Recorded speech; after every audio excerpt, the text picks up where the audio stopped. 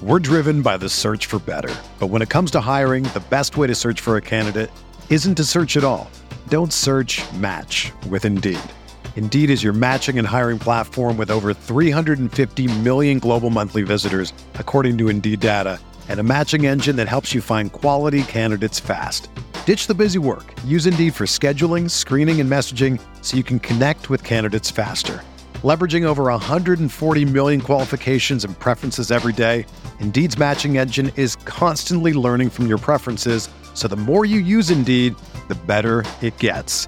Join more than 3.5 million businesses worldwide that use Indeed to hire great talent fast. And listeners of this show will get a $75 sponsored job credit to get your jobs more visibility at Indeed.com/Blue Wire. Just go to Indeed.com/Blue Wire right now and support our show by saying that you heard about Indeed on this podcast. That's Indeed.com/Blue Wire. Terms and conditions apply. Need to hire? You need Indeed. Today's episode is brought to you by Cars.com.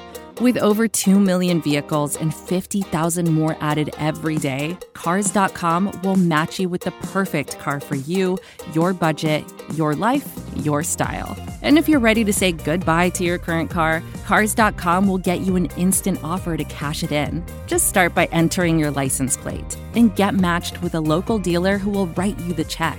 So whether you're looking to buy or sell, just go to Cars.com. It's magical. Hello, friends. Welcome to another episode of Kirk Your Enthusiasm. You're joined once again by the most important and my favorite Denver area sports content creator who is currently shaking his glass filled with ice at the microphone because I once went on his show, shit canned, and chewed ice throughout it. Just really like top level professional quality for me. My friend and head of content over there at DNVR, Adam Mares. How you doing, buddy? I'm good, man. It's so funny. You made an innocent mistake once 5 years ago. Oh no, it was like a 40-minute long mistake. Like those, it wasn't a small mistake. Like you'll I deserve never to be live made it down. fun of this. I'll be at your funeral and I'll walk up and I'll shake some ice. Well, what's really funny about it is the people that know about it, where it's just like all of a sudden I'll be in like, because I run these Spotify lives, and every now and again someone will pop in and be like, "Why are you chewing on ice, Kirk?" And it's like, what? I'm not. Anyhow.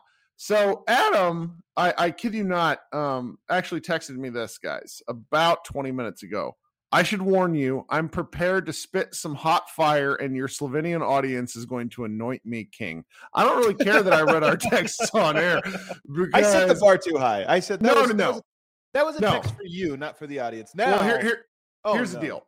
Here's the deal, team. I have been stalking Adam for a while. Adam has had a incredibly busy offseason.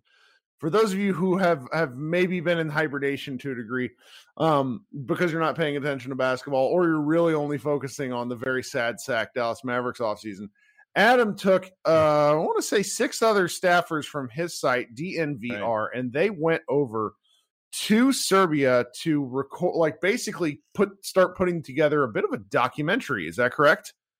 Yeah, I mean, it's funny calling it a documentary because I don't know what classifies a documentary. It's really like, I mean, we're making a story. You went around and you talked to people.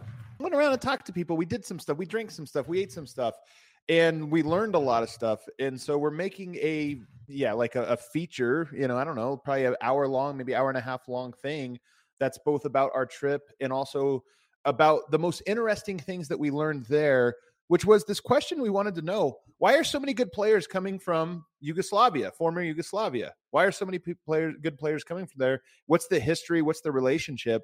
And so it'll be about that alongside just about our experience on the trip.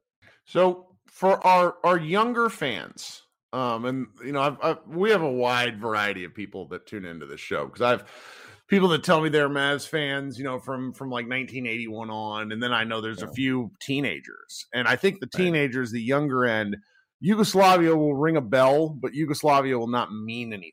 So what countries what current countries that that we're talking about here make up like the former Yugoslavian Republic?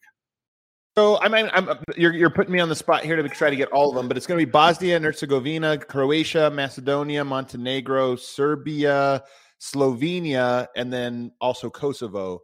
So you're talking about think about the basketball players from Bosnia, then Croatia, then Serbia, Slovenia, Montenegro. That's a good portion of NBA players. I don't know what the total number of players is when you add all of those together, but it's a lot. It's not like 5 or 6. It's like 2 dozen. And it's a country that broke up. Gosh, when did it break up? But it's 1991.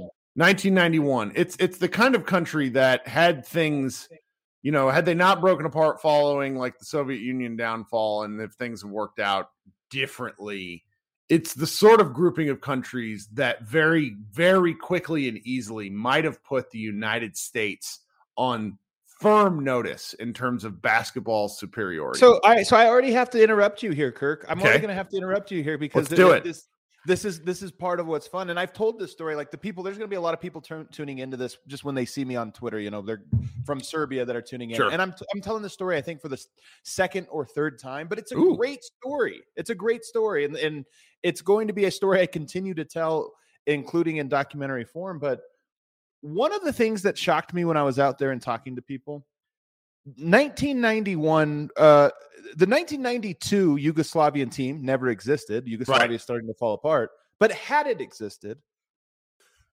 some high-profile people believe it would have truly challenged the Dream Team. That this was a team that was like, hey, the Dream Team was awesome, but they were kind of just like we've seen in 96, 2000, 2004, kind of thrown together, collection of guys. It's a single elimination game. And Yugoslavia had a team that was forged, that had been together. And let me tell the story here. 1987, this team comes together for the FIBA World Cup, the U19 FIBA World Cup.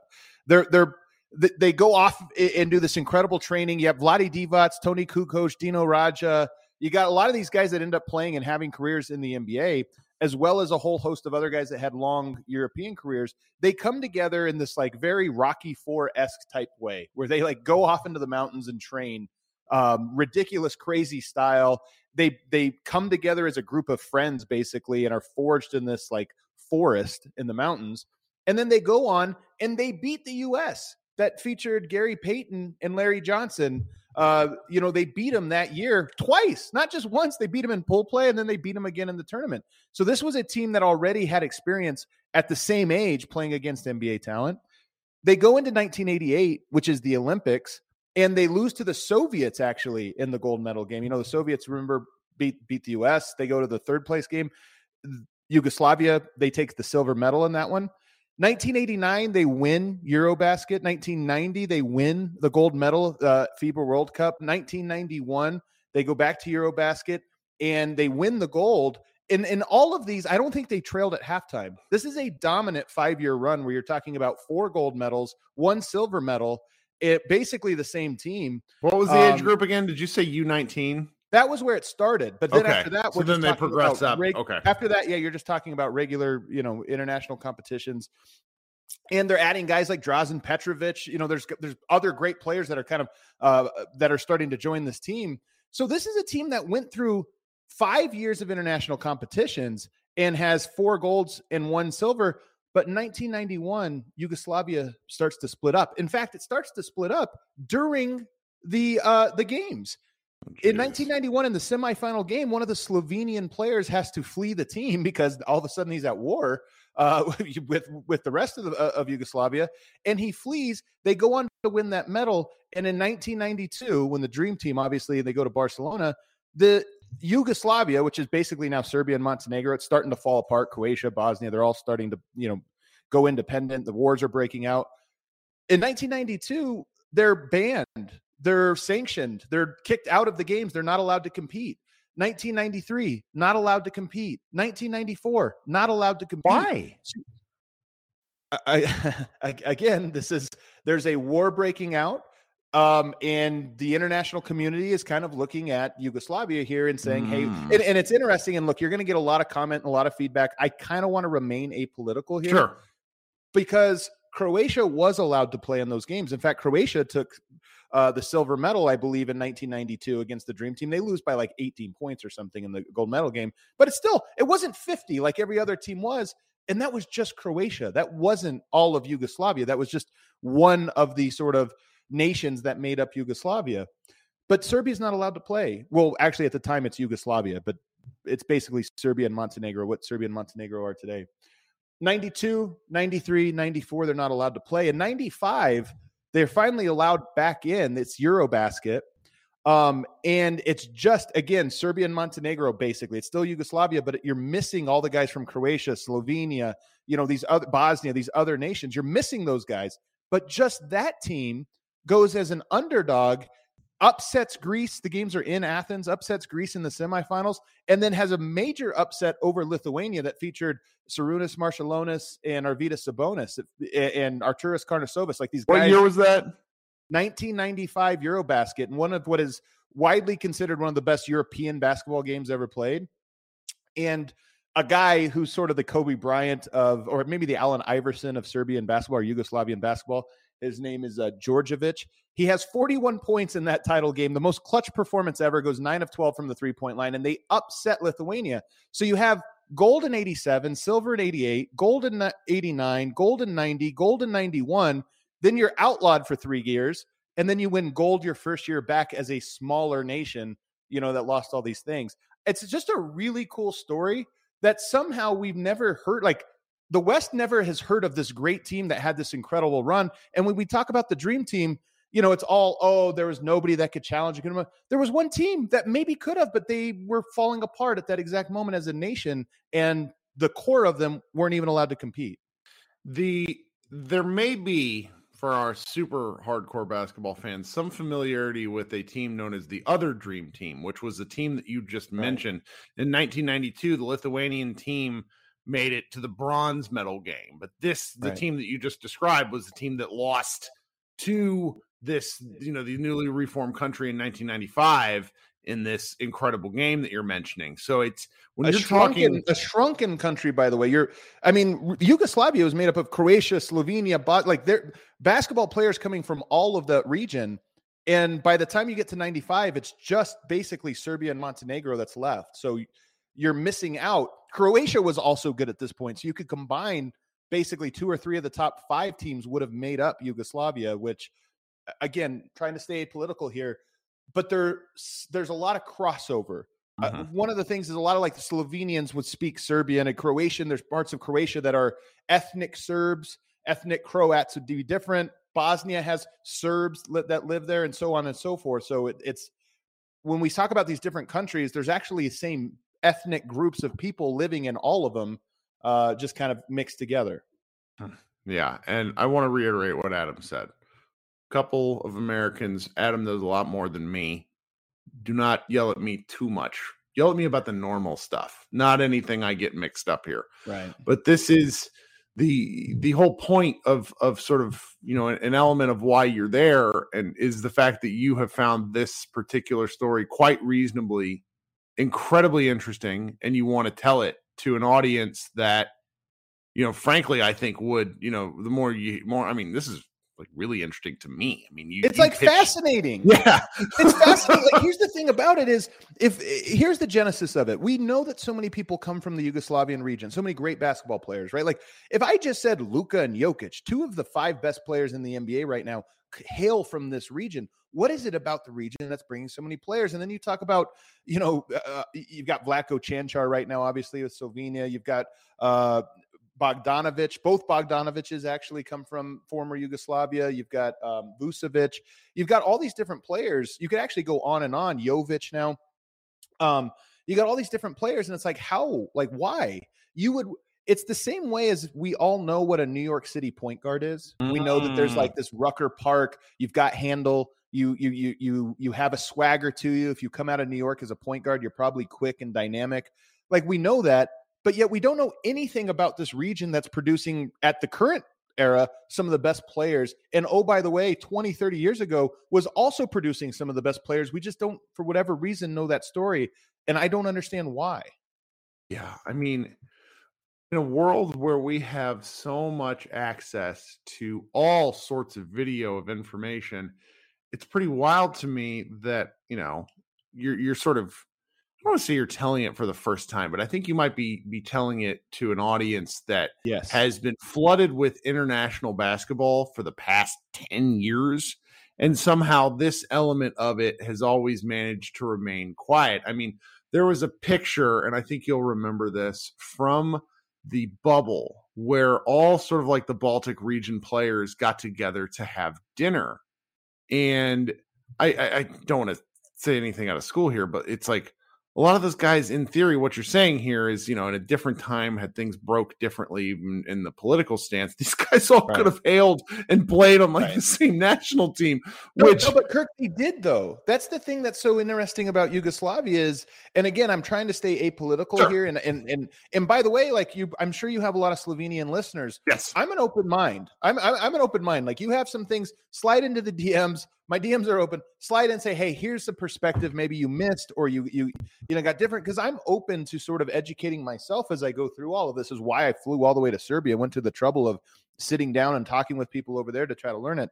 But yes, this is part of what makes Yugoslavia as a nation interesting is when we're talking about the 70s and even into the 80s, we're talking about a nation of different peoples.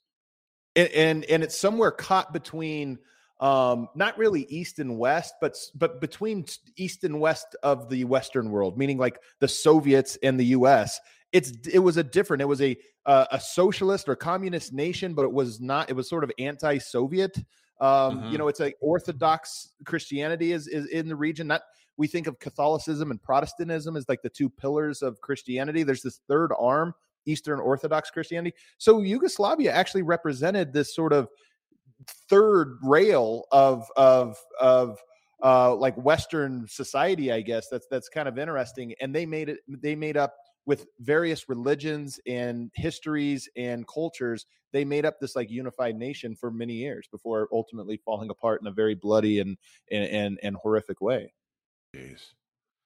So we've talked about we've talked some history. We've talked some heavy elements of this. I want to hear about the trip in terms of I follow you on Facebook and on Twitter. We're friends. We've been friends for a long time. This seemed like the absolute trip of a lifetime for a lot of fun reasons too. So why don't you tell my audience a little bit about some of what you experienced both culturally and from the fact that you got to go to an absolutely stellar Greece-Serbia game, which looked to me like one of the coolest live sporting events a person could go to. Kirk, it was, because this was a World Cup qualifying game, not to be confused with Eurobasket, which begins in a few hours here. Slovenia, I think, is the very first game played or second game or something like that that's playing. But Eurobasket starts, but before that, you had World Cup qualifying. These were must-win games for Serbia and for Greece. They're playing against each other. Only so many teams get in, and the way they qualify, I don't want to go into it. The way you have to qualify is really – we've talked about it on this show. Yeah. It's so dumb. But nonetheless, you control what you can control, and both teams could control this moment in time when they had their best player. For Serbia, Jokic. For Greece, they had Giannis. And they played this game in Belgrade. And, Kirk, I kid you not, I was the only person there from the U.S. covering the game. I don't understand this. We watched Bronny James on ESPN, regular ESPN. We watched his like high school games. We watched LeBron goes to the Drew League and plays against some Joe Schmoes, and it's broadcast everybody, and it leads SportsCenter. Giannis and Jokic are the two best players in the NBA. They're the two reigning MVPs. Jokic 2 times, Giannis 2 times. These guys are going at each other in a game that means everything. The intensity was at 100. The atmosphere was at 100. And oh, by the way, loser might miss out on the World Cup. Almost certainly will miss out on the World Cup.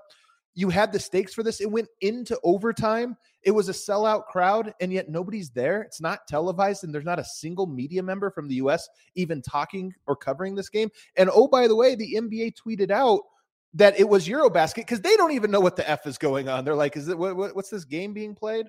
To me, it was insane. But yeah, that game was fantastic. It was an incredible game, and going out there, I just gained such a deeper appreciation for these international competitions for 2 reasons. One, because of how much they mean to the people, and I'm sure the Slovenians listening to this can attest. They're like, "Hey, yeah, Dallas Mavericks are cool, but the Slovenian team, right? This is the real deal right here."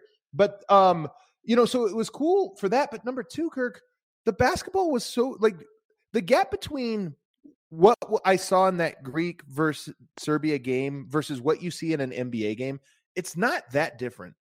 It really isn't that like the rest of the world has caught up to where I think the NBA is obviously the best league, but you wouldn't know it from just watching one-off games like that. The competition was great. It was a phenomenal game. It was like a playoff atmosphere because it meant so much. It was so important, and it went to overtime. It just didn't disappoint. Yeah, and here's why. There's a couple of items from that game that I want to talk about that are extremely important. Giannis and Jokic played each other, and I think at the moment, in terms of, look, this is a Dallas Mavericks podcast, but we have to be honest with ourselves. In terms of both sides of the ball, these two are the two best players on the planet. I'm okay saying that. I'm gonna get crushed for this. I think Luka's right there, but Luka's 23, so it's okay to say he has some areas to improve, and maybe this will be the year that he does it defensively. But there were some one-on-one matchups, some highlights where Nikola Jokic absolutely put Giannis Antetokounmpo in prison. There was a shot from the right wing baseline area, nearly 3-point line, that is one of the most difficult looking shots. No, it was a three, Kirk. It was a three. Was that a corner three? Kirk, not only was it a three, it was effectively the game clincher. Like the shot he put, we call it the Sambor shuffle, right leg, right hand. And it was like a 180, so it was like a turnaround fadeaway Sambor shuffle from the right corner 3-pointer, and he drained it in Giannis's eye like it was nothing. And when you watch it, he starts running back on defense halfway through the shot. Like he shoots it, and it's like, oh yeah, that's good. And it's just like to see that in Serbia, in the largest crowd in World Cup qualifying history, to see it like him hit a clincher like that was just otherworldly. He also put Giannis in a post move. Very few. Frankly, I don't remember anybody that's moved Giannis in the post quite like this. And was that, what shot I'm talking about? It was like in overtime where he just basically backs him under the basket like Shaq used to. And it was funny. This was actually in overtime. And he, instead of laying it up, he kind of, you can't see this because it's not video, but you can see it, Kirk. He kind of just goes like, spins the ball like that as if to say, easy. You know what I mean? Like rather than just kind of put it in or whatever, he did a little almost trick shot just to be like, yeah, I buried him all the way under the hoop. And it was so dope. I'm telling you, man, the stories have come out about Luka. He was allegedly photographed smoking heaters and drinking beer, this or that. Jokic was on that same path up until he was about Luka's age. And since, I don't know what clicked in him, but he just started getting in shape a little bit more every year. And this that I saw the other day, and I saw him in person. He looked good. And was even able to catch up with him very briefly. But he looks to me as athletic as I've ever seen. Like the guy just absolutely, I know the fat label is going to follow him his whole career, but I look at him and I'm like, this dude has a 6-pack. This dude has a dunk where he cocked it behind his head. He's somehow become a very good athlete. And he's a 2-time MVP. I honestly think he's going to have his best year next year. So this is kind of a nice transition to talking a little bit about Jokic and maybe a little bit about the Nuggets, though I can tell you're kind of bored with the Nuggets as a concept just because you're still on this European basketball high. But I mean, I have to do it. So one of the things about Jokic, and here's the deal, guys. I know lots of NBA people. It's been my deal to become friends and get to know lots of NBA media people. Adam was in on Jokic as the earliest by at least like 2 years compared to every other Nuggets person I know. He was annoying about him in group chats and podcasts. He's just like, look, this is one of the better. You're like, this is one of the best basketball players I've ever seen. And this is when, what's the guy up in Portland? But Bosnian gentleman. Nurkic was still kind of the starter and whatever. And so you've really got to see the whole ride with Jokic. And it's really something to watch this guy play basketball because I think, and please tell me if I'm wrong here, I think once he's on the court, he loves basketball as much as he loves anything. But the process of getting to the court, the media, the bullshit, the fandom, he seems to kind of be over that. Is that a fair assessment? It's not even that he's over it. It's that he never was into it. Like he never had to get over it because he never wanted it. And I'm telling you, Kirk, after this trip, I have a little bit more of an understanding and appreciation for why. I talked to some former players that played for the national team, that played for, the professional teams out there, and they all kind of had the same answer. And they're like, we just don't think that way, guys. Like, I asked one guy, he's known as a dunker. I asked it for Red Star, which is one of the teams in Belgrade. I said, like, what was your best poster? And he's like, I don't know. He's like, guys, I don't think like that. I don't know. Like, basketball, I don't think about what I did. I just think about what we did. And I swear, I know it sounds corny and like it sounds like Hoosiers or something, but it's not. It's honestly just the worldview. It's the perspective. And I think that's what Jokic is. All the kind of questions the media typically asks about like individual performance and toughness and leadership and all this stuff are like, he's like, what the hell are you guys talking about? It's a group project. I don't know. Why are you asking me about my post move? And I honestly think that's how he is. He doesn't want any of the fame. He doesn't want any of the media attention for sure. He just doesn't care about any of that crap. But I would say this. I don't think he loved basketball a ton early on in his career. I think he was really good at it. He enjoyed the games, but I don't think he enjoyed the work of it. Again, I'm telling you, something clicked with Jokic, and I think it'll happen with Luka at some point. I don't know if it's happened already, but at some point it's going to click where he's like, no, there's actually the work part of it that I have to love too. And Jokic right now, I think he loves the work part of it as much as he loves the games. And that's sort of what separated him over these last few years. That's really interesting because when you watch Jokic play, and I have no problem saying this. I would say it to any casual that has kind of negative things to say about Jokic. Like, if you have negative things to say about Jokic, you're not fucking watching Jokic. You're full of shit, and you are going off of narrative, and you're going off of stereotype. 95% of NBA fans go off of narrative, and that's fine. That's fine. The American audience has been trained to kind of go off of that, but the actual like X's and O's of basketball, like most of what people are talking about it's just narrative that they think is X's and O's. Well, and that sort of allows sort of a decent pivot to the 2022-23 Denver Nuggets, who are in theory getting back a healthy Jamal Murray. Now, healthy might be there's a range of outcomes here, but he is an outstanding basketball player, and him even at a different speed is better than no Jamal Murray at all. And potentially an enigmatic and extremely fascinating player, and Michael Porter Jr., who we were just talking about on a different group chat tonight. Like, man, Michael Porter Jr. is he just screams basketball player. He's like the guy that I think could bring like real hoopers and like analytics nerds together, because the different things he does is so fascinating. And he's plus, definitely more of a hooper than a basketball nerd or whatever that is. So what are sort of your expectations heading into this year? Because it's been kind of two bottom half of the Western Conference finishes and 2 MVP seasons, but it's not been what you wanted, just mainly due to injury. I mean, look, Denver, I thought's been really good.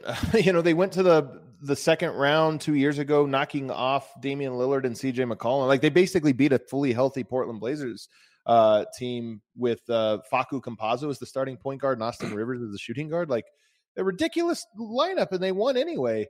They managed to it's funny to say they hung with Golden State as well as anyone, which is to say they didn't hang with them at all. Golden State smacked everyone this year, but they had a good year. They would have won 50 games if they didn't rest down the stretch. So they did great. And yeah, as you mentioned, you get back Jamal Murray, you get back Michael Porter. My expectations for them are sky high. I think they are a true contender.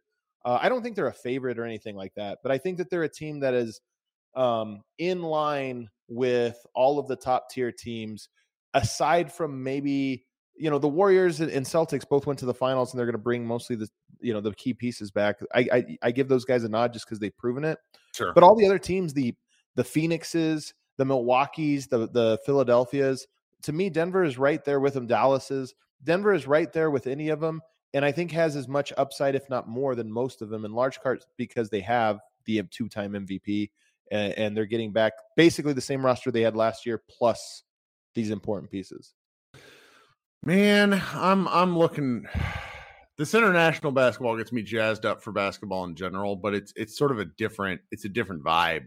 And as much I am really kind of like looking forward to seeing certain stuff, but it's the Nuggets for me are right along with the Clippers of two teams that are going to barge like right in to the top 4 of the Western Conference. But I've been talking with all sorts of different, I'm basically only doing Western Conference interviews because I don't care about the East as a concept because just it's a different deal. And I go through and there's just, I was talking to our friend Dan Meringue last night, and I think the Blazers are going to be hot garbage, but he made a really compelling case. He's just like, look, they've completely switched out the team. And then there's the dang Wolves. Like the Northwest Division is kind of underrepresented in terms of media discussion, but has just so much interesting stuff going on. And it's led by, the Nuggets, which are just going to be just a monstrous regular season. I really do think I think the Nuggets are going to be very, very good next year. I'm pretty high on them. Portland's a different class to me. I mean, even if everything breaks right, they're just, the pieces aren't that. They're just no longer going to be gutter. Like, they're just no longer going to be bottom of the barrel type thing. They're going to be a team that you actually have to pay attention to play well. And, it goes. An unproven coach though, too, Kirk, and Chauncey's my guy. He's like, he's basically Mr. Denver, but I'm not exactly impressed with what's happened with that team so far. And you're talking about, to me, Portland is one of those teams that I wouldn't be surprised if we were like, wow, I thought that was going to be a lot better. Like, we're at Christmas and we're like, wow, I thought they were going to be one of the players. Yeah. And they're just not. Yeah. They're behind Sacramento or something.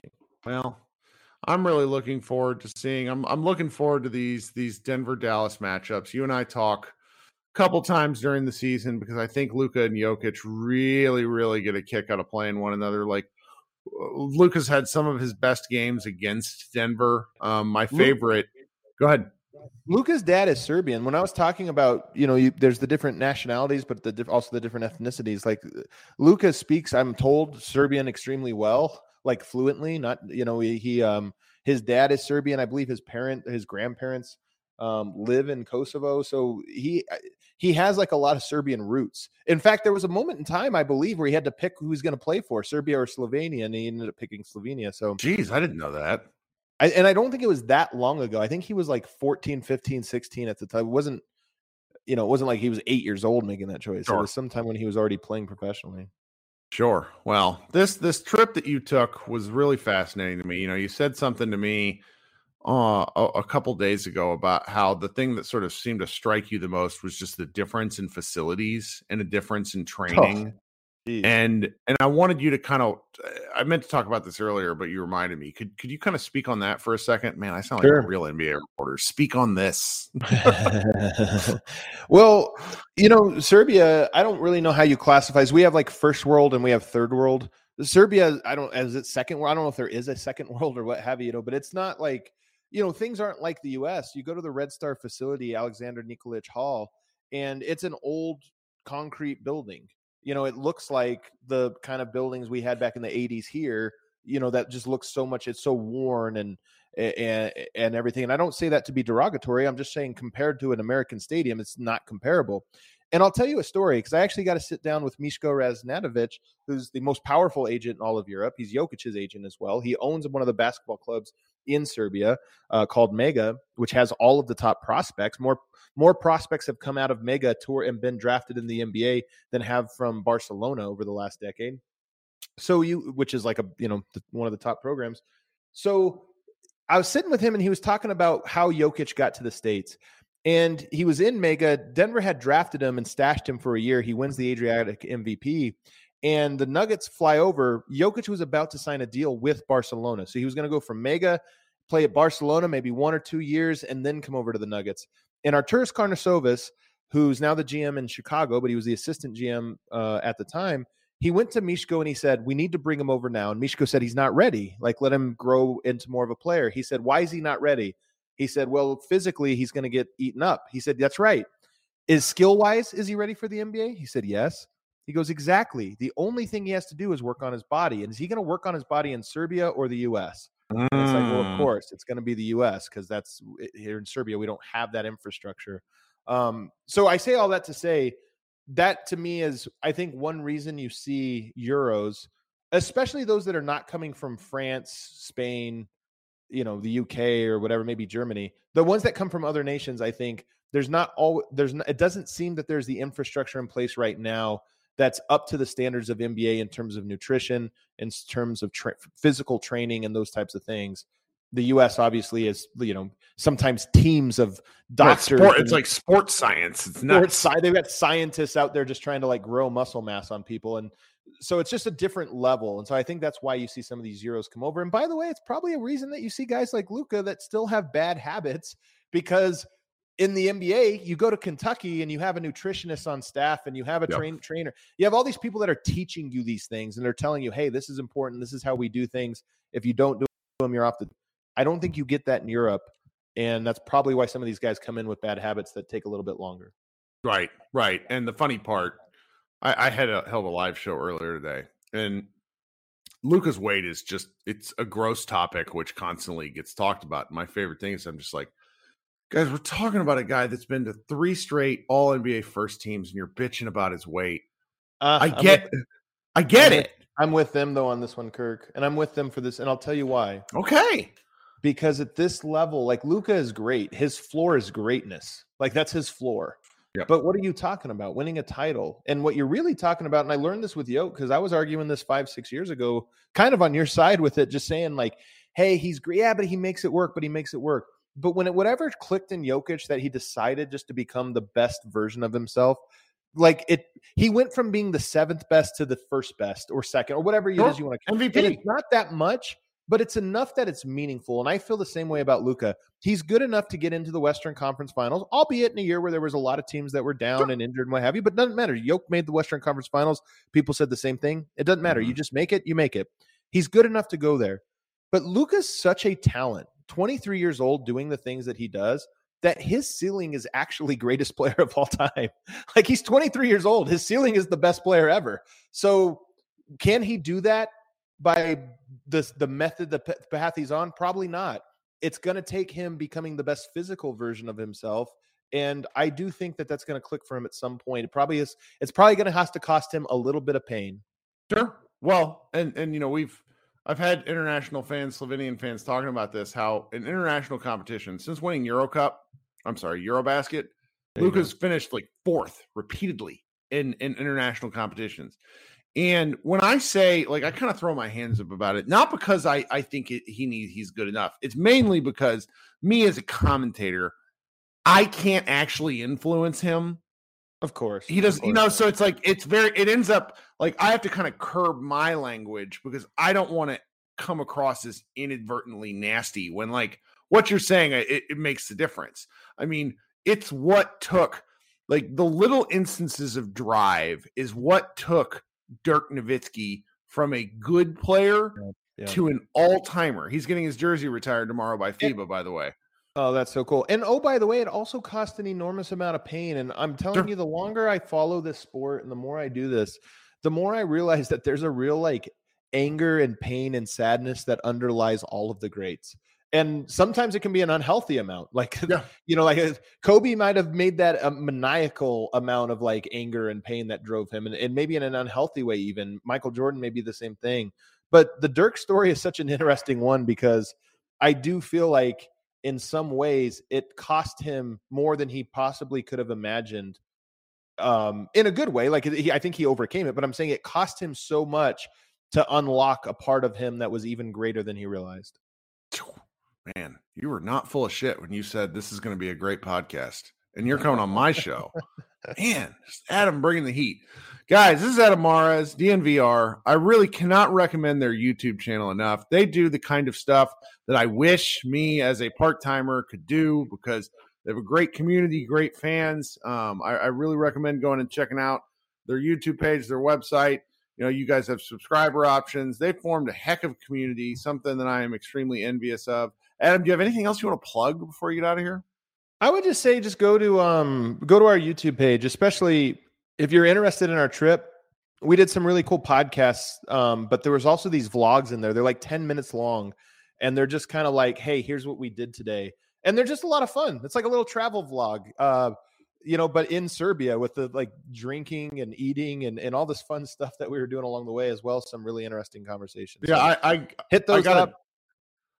I got a DM where someone was like, how come you don't go do this for Slovenia? And I was like, well, number one, I can't do what Adam does, but it's I had a great time following, and part of it is because I've gone gambling late at night in Vegas with a couple of the people, so like seeing them in different elements is a lot of fun. But there's just a lot of like love, and that comes out in the videos. Also comes out in the video quality. Like the stuff you guys do is outstanding. Yeah, I appreciate it, Kirk. But yeah, people go check that out because I think you'll really like it. You'll vibe with it. Well, Kirk Henderson, Adam Mares, this has been a wonderful episode of Kirk Your Enthusiasm. I don't know when I'll be back because every day is a different adventure, and the NBA doesn't start for training camp. Slovenia plays tomorrow. You got to wake up early and watch it, and then you got to talk about it. It's 10 a.m. I'm probably going to do it, but it's just like I can't commit to it because every time I seem to commit to it, my wife is like, the season hasn't started yet. Shut the fuck up. And I'm just like, basketball is always. Wrong, man. Hey, I'm telling you, Eurobasket is really dope. It's really cool. And it's one of those things like, Kirk does this all the time, guys. We're in several group chats and he'll tell me like, Adam, you got to watch the show. You got to watch the show. And I almost never do. Never. But it's like, I said almost never, but sometimes it'll be like, yo, that was dope. You're right. And that's what I'm telling you with Eurobasket. I'm like, it's actually really, really dope. Like you like NBA basketball. You're not going to have to squint to feel those feelings when you're watching. It's on ESPN Plus too. And that's like everybody has Luka. All you Dallas fans have Luka. Like very easy to latch on to Slovenia and be like, wow, I feel these emotions now. And it's high level of play. It's shot. It's chippy. It's all those things. So yeah, gorgeous uniforms. Silly side, but like I love the international uniforms. Ugh, yeah, so good. All right, thanks for hanging out, team. Everybody have a great week. We'll be back soon. Everyone is talking about magnesium. It's all you hear about. But why? What do we know about magnesium? Well, magnesium is the number one mineral that 75% of Americans are deficient in. If you are a woman over 35, magnesium will help you rediscover balance, energy, and vitality. Magnesium supports more than 300 enzymatic reactions in your body, including those involved in hormonal balance. From functional medicine doctors to mental well-being and female hormone experts, we all know that magnesium is the one mineral to improve all aspects of well-being and health. But which one? Magnesium Breakthrough from Bioptimizers, the trusted choice recommended by leading experts with 7 best-absorbed forms of magnesium to ensure your body receives the support it needs for overall well-being. Go to bioptimizers.com/balance today and use code BALANCE10 for 10% off. Support your journey to wellness at bioptimizers.com/balance. Magnesium Breakthrough from Bioptimizers, your foundation to optimal health and vitality.